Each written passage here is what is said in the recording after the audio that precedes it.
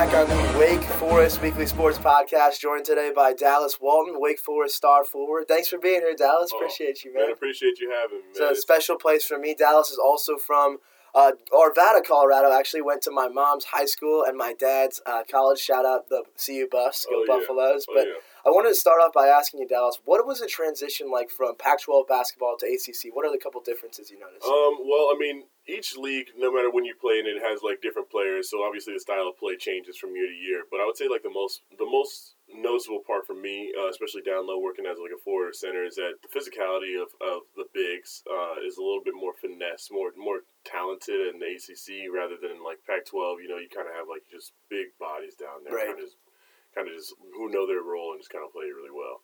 Okay, yeah, So I think that would be the biggest difference, and also just like the talent, and prestigious schools as well. I mean, Pac-12 does have like some really good schools, but there's a lot of history here in the ACC. Right. Well, obviously, Colorado in the past has made some pretty good tournament runs, especially this past year. I wanted to ask you, too, what made you kind of turn around and say, why Wake Forest for you?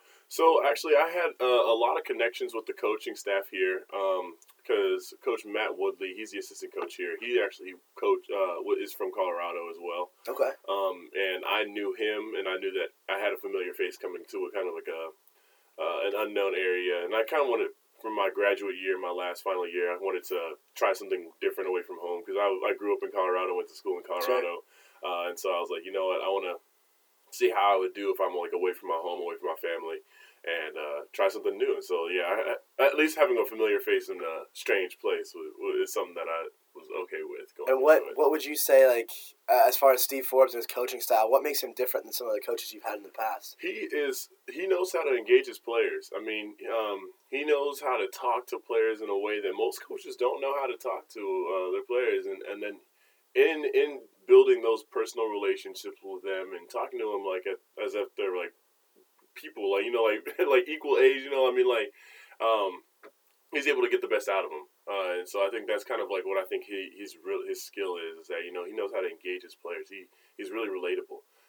He can hold a conversation where sometimes some of my coaches that I've had in the past, it's really just X's and O's. They're just thinking like basketball all the time. And, you know, sometimes I like to talk about stuff other than like basketball with my coaches. And, you know, because it's like after a while, you do it every day, it kind of wears on you. And you're just like, you know, let's talk about something else. Right. And he can do that. So, one thing I like to tell people about Steve is that he's a man of the people. I mean, after every win, you see him at putters. He's talking to people, and you know, he's celebrating. Rolling the quad out to North Carolina. He is out there, and people love him. I mean, he's easy to talk to. Right. He's so easy to talk to. So yeah. So you're obviously one of the older guys on the team this year. What kind of inspires you to be like a leader on the team, would you say? Oh, yeah. I mean, well, I bring a lot of experience, obviously, and being in positions where, you know, I've been on teams that have been close to making the March Madness tournament, made the March Madness tournament, and then obviously with the COVID year 2020, we were projected to make the March Madness tournament, but then it got canceled. Yeah.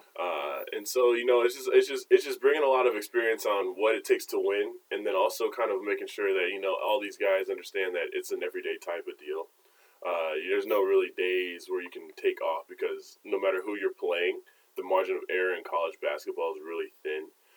So if you don't bring it one day, you can get beat by anybody, and that's from like a lower D1 to like a top team in the nation. Absolutely.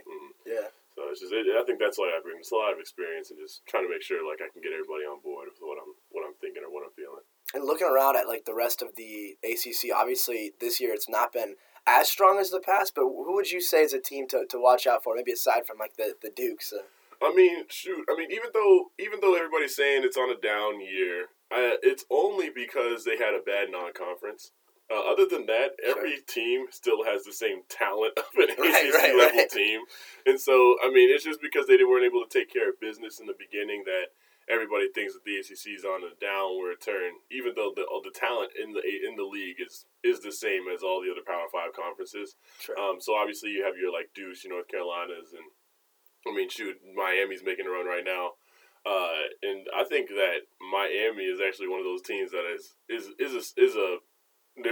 probably going to make the tournament, and they're probably going to surprise a lot of people if they continue their streak.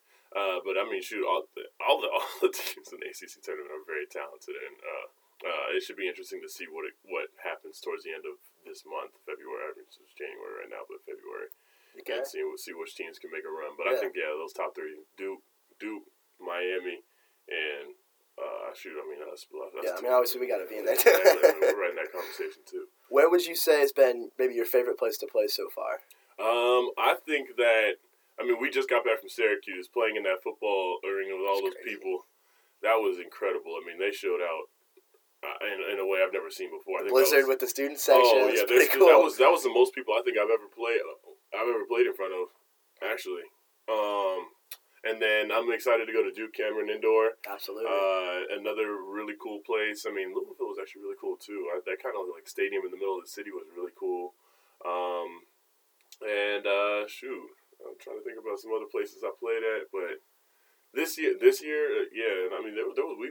been to a lot of cool stadiums. I think those were my top three so far. I feel like I'm forgetting one, but speaking of that kind of energy you saw this past week, what would you say about that energy against UNC and Duke at home? Could you guys feel it on the court? Oh yeah. Our student section showed out huge, and I'm like, shoot, I love the guys that get there early and they're right in the front. They're just chirping the team. They're showing love to us when the warm ups and everything, and during the game. And it's an experience that I always wanted, and I knew that Wake Forest was capable of. Packing the Jewel and actually seeing it in person, especially against those big teams like that. It was something I'll never forget because it's talked about and through basketball history with like Tim Duncan, Chris Paul, right. all those other legends that have came here and teams that have been very successful and able to pack the Jewel, and just being able to do it myself was awesome. Yeah. All right, well, I wanted to ask you one more question, too. This one's more personal for me, but how different would you say that, because people tell me, and they'll probably tell you, too, you're from Colorado, you're used to the cold. How much colder would you say it is here compared to Colorado? Because I'm thinking it's pretty cold here. This year, it is colder in North Carolina than it is in Colorado. And everybody loves to say, oh, Colorado's cold. How do you live up there? And I'm like, no, it's actually pretty warm there. It snows sometimes, but if you're in the foothills area, it snows and it melts. Here it's icy, it's cold, and it's like that icy cold. It kind of, you feel it in your bones. Yep. It's that when wind gets to you. Yeah. And I'm like, up there it's like a dry cold. So it's like, it's cold, but it's like I would wear this. I'm like in a sweater and like some sweatpants, and I'm like, I can wear this all year up in Colorado. Where it's like here, I need like a puffy jacket. That icy cold, it's brutal. So yeah, I would say it's colder here than Colorado. I couldn't agree more. Oh yeah. Well, hey, best of luck so far the rest of the year. It's been good so far, so we'll hope you guys can keep it up, and it's been great to watch. So thanks for coming on. Appreciate it today.